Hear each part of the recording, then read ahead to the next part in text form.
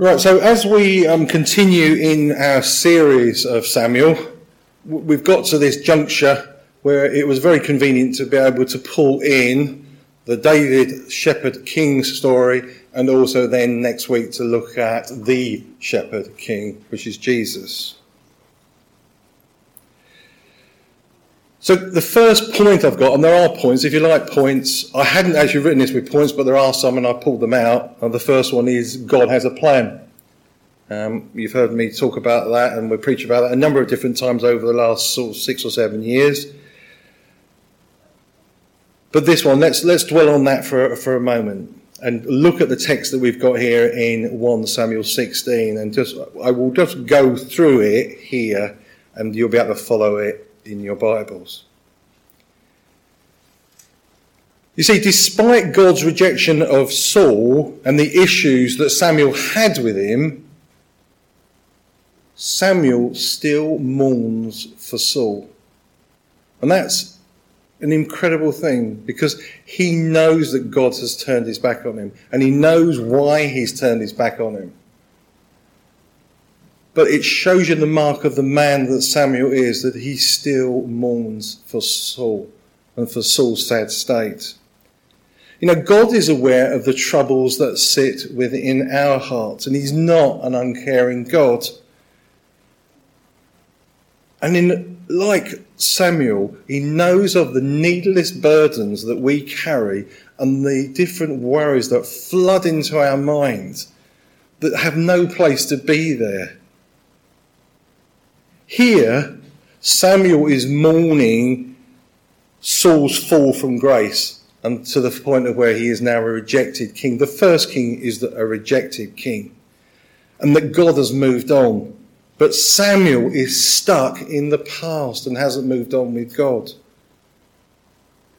And now God has got a plan, and Samuel isn't too keen. And he isn't too keen about the part that he has to play in it, because he fears that if Saul hears about it, that there are terrible consequences that are going to come his way. What would it be like to be found to be the person that anoints a replacement king when a king is already reigning on the throne? So it's not an easy position that God has put Samuel in. And there might be situations that God has placed you in that you are not particularly comfortable with and you're not particularly happy with. But we have to acknowledge who's in charge. We have to acknowledge who God is and who we are. And we then need to trust and to come before him and lay our worries, our thoughts, our plans, and to follow his plan.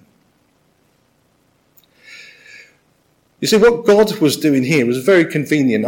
We won't got time to look at it, but you can later. If you go to Deuteronomy chapter 21, it's part of the law that was given to Moses, that Moses brought to the people after being up on Mount Sinai.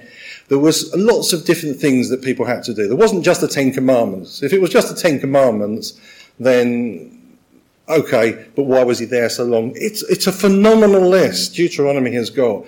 Part of our society today is based upon the law that God gave to the people on Mount Sinai then. And the particular point that is mentioned here in Deuteronomy 21 is if there was an unsolved murder in an area, then what the priests are supposed to do? They are supposed to gather the elders together, they are supposed to cleanse them, and then supposed to sacrifice. And then God will forgive the people in that area. So when he turns up unannounced, and not part of his regular, because he did have a regular route where he would go once a year, he would go to various places within Israel. He's got this unannounced thing. So they are wondering, what judgment has God brought upon us? And so God uses this route, which is almost like a diversionary tactic. They are thinking that, but God's actually doing this. And the only person who knew what God was doing, or he thought he knew what God was doing, was Samuel. You see, God leads us step by step by step. Who here has God revealed everything that God will do for you over the next 5 years, 10 years? Has anybody here had God reveal to them what God is going to do with you over the next year? We're going to have New Year's resolutions in 3 weeks' time, and we're going to make some bold statements about the things that we will do and the changes that we will make. And we might make plans about the things that we want to do. I remember making plans as we hit 2020. What a great year that was going to be. But God had other ideas. And in a way, he brought us closer to him. God knows what he's doing. It is rare that God gives you the big picture. I mean, he did to Moses. It's undoubtedly, Moses knew that he was going to lead his people out of captivity and into the wilderness. The objective was to get to the promised land. But things happened and Moses wasn't able to fulfill that last part, although he saw the promised land but never entered it. The disciples were given lesson by lesson by lesson over those 3 years, sitting there with Jesus, sitting in the boat, seeing the storm, seeing the miracles, seeing and hearing what God was telling them about heaven, the relationship that he had, what his purpose for being here, step by step by step, bit by bit by bit. Not all in one go, but bit by bit. He provides us a guide as well, the Comforter, the Holy Spirit. We're not on our own, but bit by bit by bit, so that we can trust him. So God has a plan. The elders of the town are worried and concerned, and they get there, and they're worried as why Samuel was deigned to visit them, and they're worried about what sin was going to be uncovered in front of them. But this clears the way for Samuel to be there. So we get on to point 2. How should we prepare ourselves to meet with God? To come on to worship and to sacrifice, first they needed to consecrate themselves. They, like us, are coming into the presence of God. You know, you haven't come into the presence here today to listen to me talk.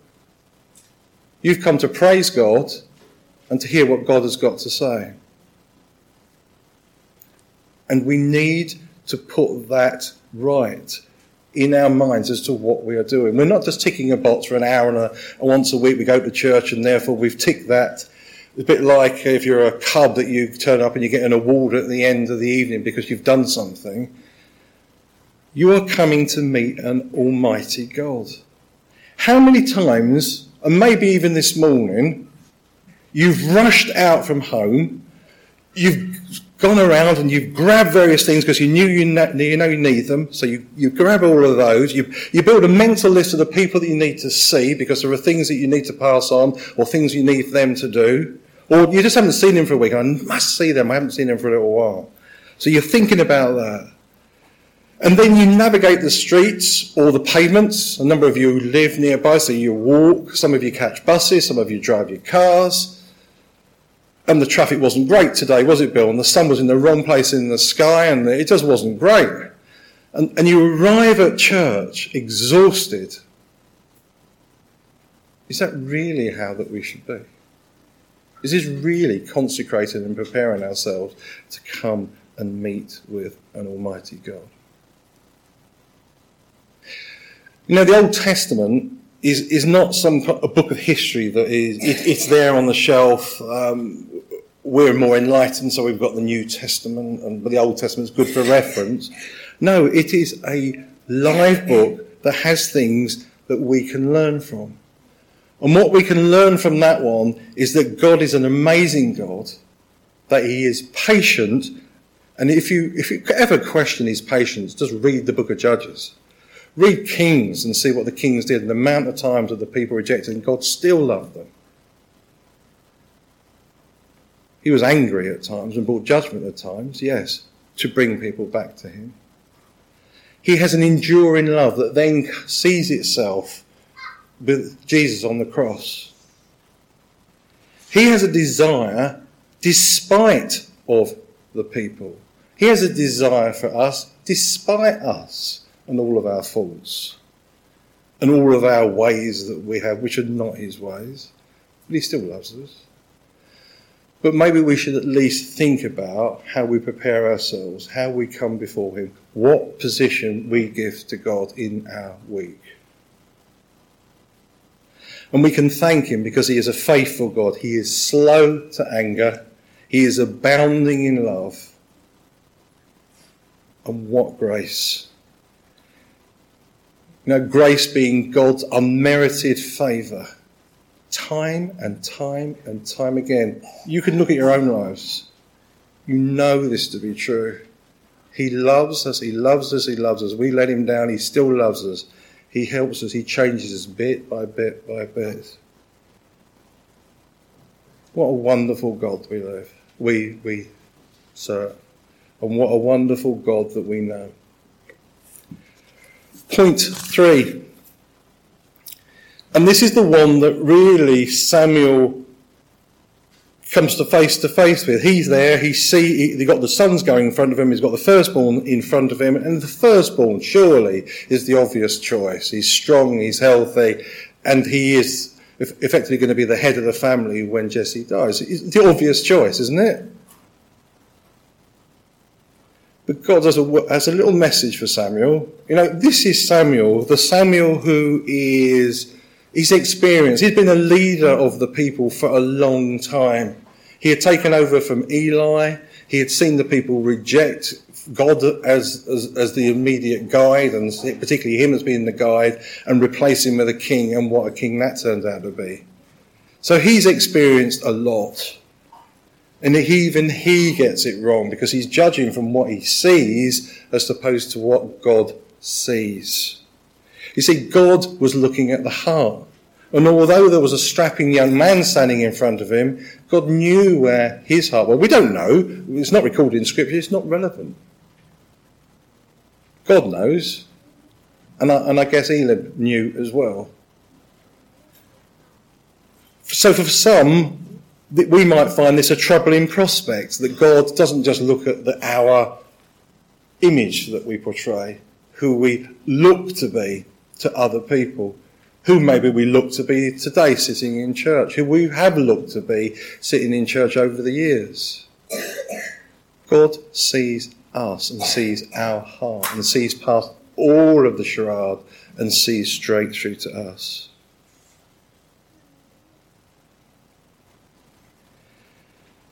Can you imagine being one of those sons standing there? So there's a parade of hopefuls, the 7 sons sitting there, and the first one comes up. And in the morning, they didn't leave home or didn't wake up thinking, today I'm going to be king, did they? It wasn't a thought that entered their head. And then suddenly Samuel turns up and announces that one of your sons is going to become king. So just for a moment, there's a glimmer of hope. Could it be me? And the firstborn clearly would have thought, well, it's got to be me, hasn't it? And then Samuel says, that's not him. You imagine what it must feel like to feel that you're going to be the king, and then all of a sudden it's not you. And then you're the second eldest, and part of you is feeling really disappointed for your brother, of course, but at the same time thinking, oh, it's going to be me. It's going to be me. And one by one, hopes are raised, and hopes are dashed. It's not you. And this repeats again and again and again. And then you've got the 7th son. And if you remember, the 7 has got a significance in the Bible. We will go over it shortly. In fact, let's go over it now. 7 in Bible terms means completeness or perfection. So the 7th son, the last one of the list here, sitting on here, he's seen the other 6 go, and he's thinking biblical principles are coming into bear. The 7th son, the perfect one, it's gonna be me, because there isn't anybody else anyway. And God says, no, it's not him. And Samuel, totally bemused as to what's going on, and turns to Jesse and says, are these all of your sons? beginning to think maybe he didn't quite get right from God what was going on. But God was in charge, and God did know, and yes, there was an eighth son. So our fourth point then, and this leads into our final hymn, it's what are you worth, and where does that worth come from? So what are you worth, and where does that worth come from? David wasn't the seventh son. Yeah, so he's not the complete, he's not the perfect. In fact, he wasn't even his father's choice, because if he was his father's choice, surely his father would have brought him in and had one of his servants go and to look after the sheep. But his father didn't think that either. Because surely he should have been part of the assembled. But instead, he's doing the work of a hired hand on a field. He's not thought of. He's an afterthought. And in this situation, now he's what's known as unclean, because shepherds were unclean. So who could possibly think that this youngest, the least significant, will be God's choice of king? Saul from the tribe of Benjamin was handsome. He was good looking. He was taller than everybody else in Israel. And therefore he was the obvious choice. And he was the choice of God at that moment. But not so David. David is from the tribe of Judah, which at least is the first tribe of the tribes, of 12 of them. Interestingly enough, when they are all taken into captivity, all of the tribes, only 2 of the tribes return from captivity. The other 10 vanish from the face of history.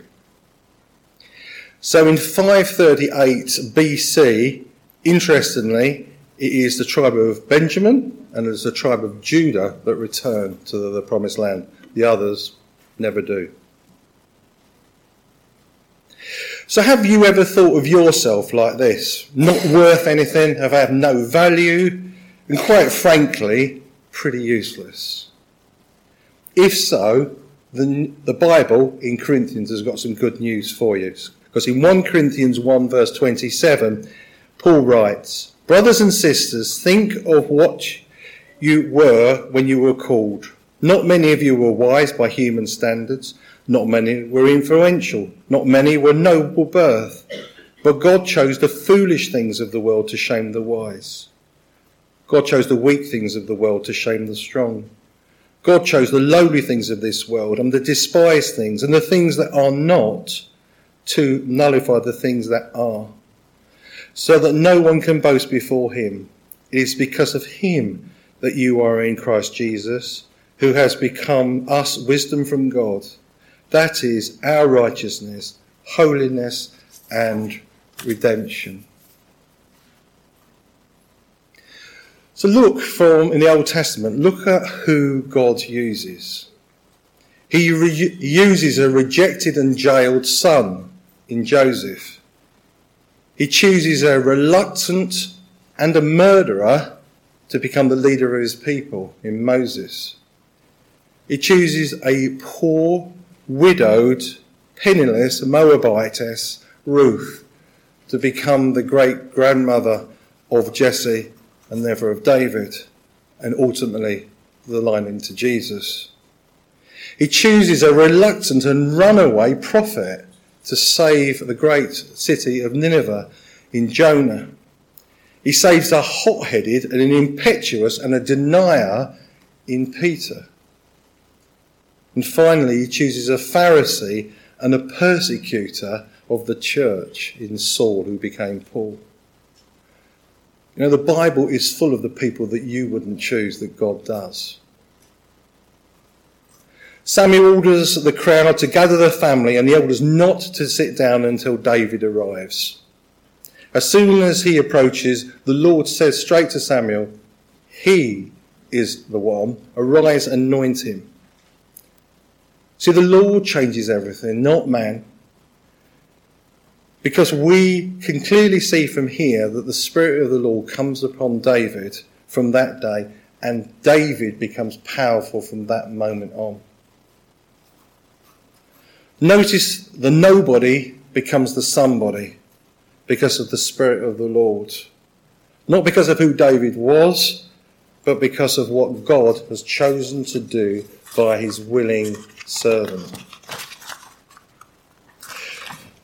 So let's return to the 7 then. There is the issue of the 7. David wasn't the 7th, was he? If you go to Chronicles 1 Chronicles 2 and verse 13 to 15, and I'll read it here.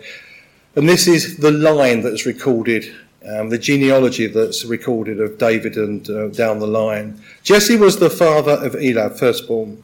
The second son was Abinadab. The third, Shimna. The fourth, Nethanel. The fifth, Radai. The sixth, Ozem. And the seventh, David. Some point between David being the 8th and the record being recorded here in Chronicles, one of the sons passes at a very young age, and David becomes the 7th son. Jesus, or God, so I say, has moved David to that position of perfect and completeness in the line. It was God's plan, hidden from everybody, but God knew the order that he wanted. So that's the first point. Also, if you remember when we did the study in Ruth, that number 10 was important because it signifies completeness and authority. And in Ruth chapter 4 and verse 18 through to 22, there is a list of beget this and beget that. So it's the father becomes the son, becomes the father, etc., etc. You go through Perez, Hezron, Ram, Abinadab, Hershon, Salmon, Boaz, that's on 7, Obed, Jesse, 10, David. So this signifies that God had chosen his son, the 7th son of Jesse, and the 10th in line from Perez, to be his complete authority on earth and to be his shepherd king. It is written that in Samuel 1:13, the Lord has sought for himself a man after his own heart. And in Acts it says, after removing Saul, he made David their king. God, this is God talking about him now, so not just somebody giving on a good school report, God giving a report on David. I have found David, son of Jesse, a man after my own heart. He will do everything I want him to do. So David, God chose, not man. God selected him, he elected him, and he transformed him. Therefore, we are called to be his servants. We who bring nothing of worth to him, but God has selected us, God has elected us, and God transforms us. And I'd like to look at the picture of a butterfly. So if we go back to a caterpillar, the caterpillar it's all right. Go back before that, you've got that grub. But the transformation that butterfly that grub goes into to become that butterfly, the beautiful butterfly that flutters around showing the glory of God, the transformation of something that is not attractive to something which is stunning and reminds us of summer and lifts our hearts. And that shows you just the creative work that God can do. Are we, effectively then, caterpillars for God so that we can become butterflies? Terrible analogy, I'm sorry for it, but that's what we're kind of looking for here. We have found our worth through the second shepherd king, that is Jesus, which we will encounter next Sunday morning. I wonder if we can close with our final hymn this morning, which for some might be a new one. It's going to be on the screen behind. It's a Graham Kendrick song, and it fits in beautifully with everything that we've gone through this morning. It is, my worth is not what I own.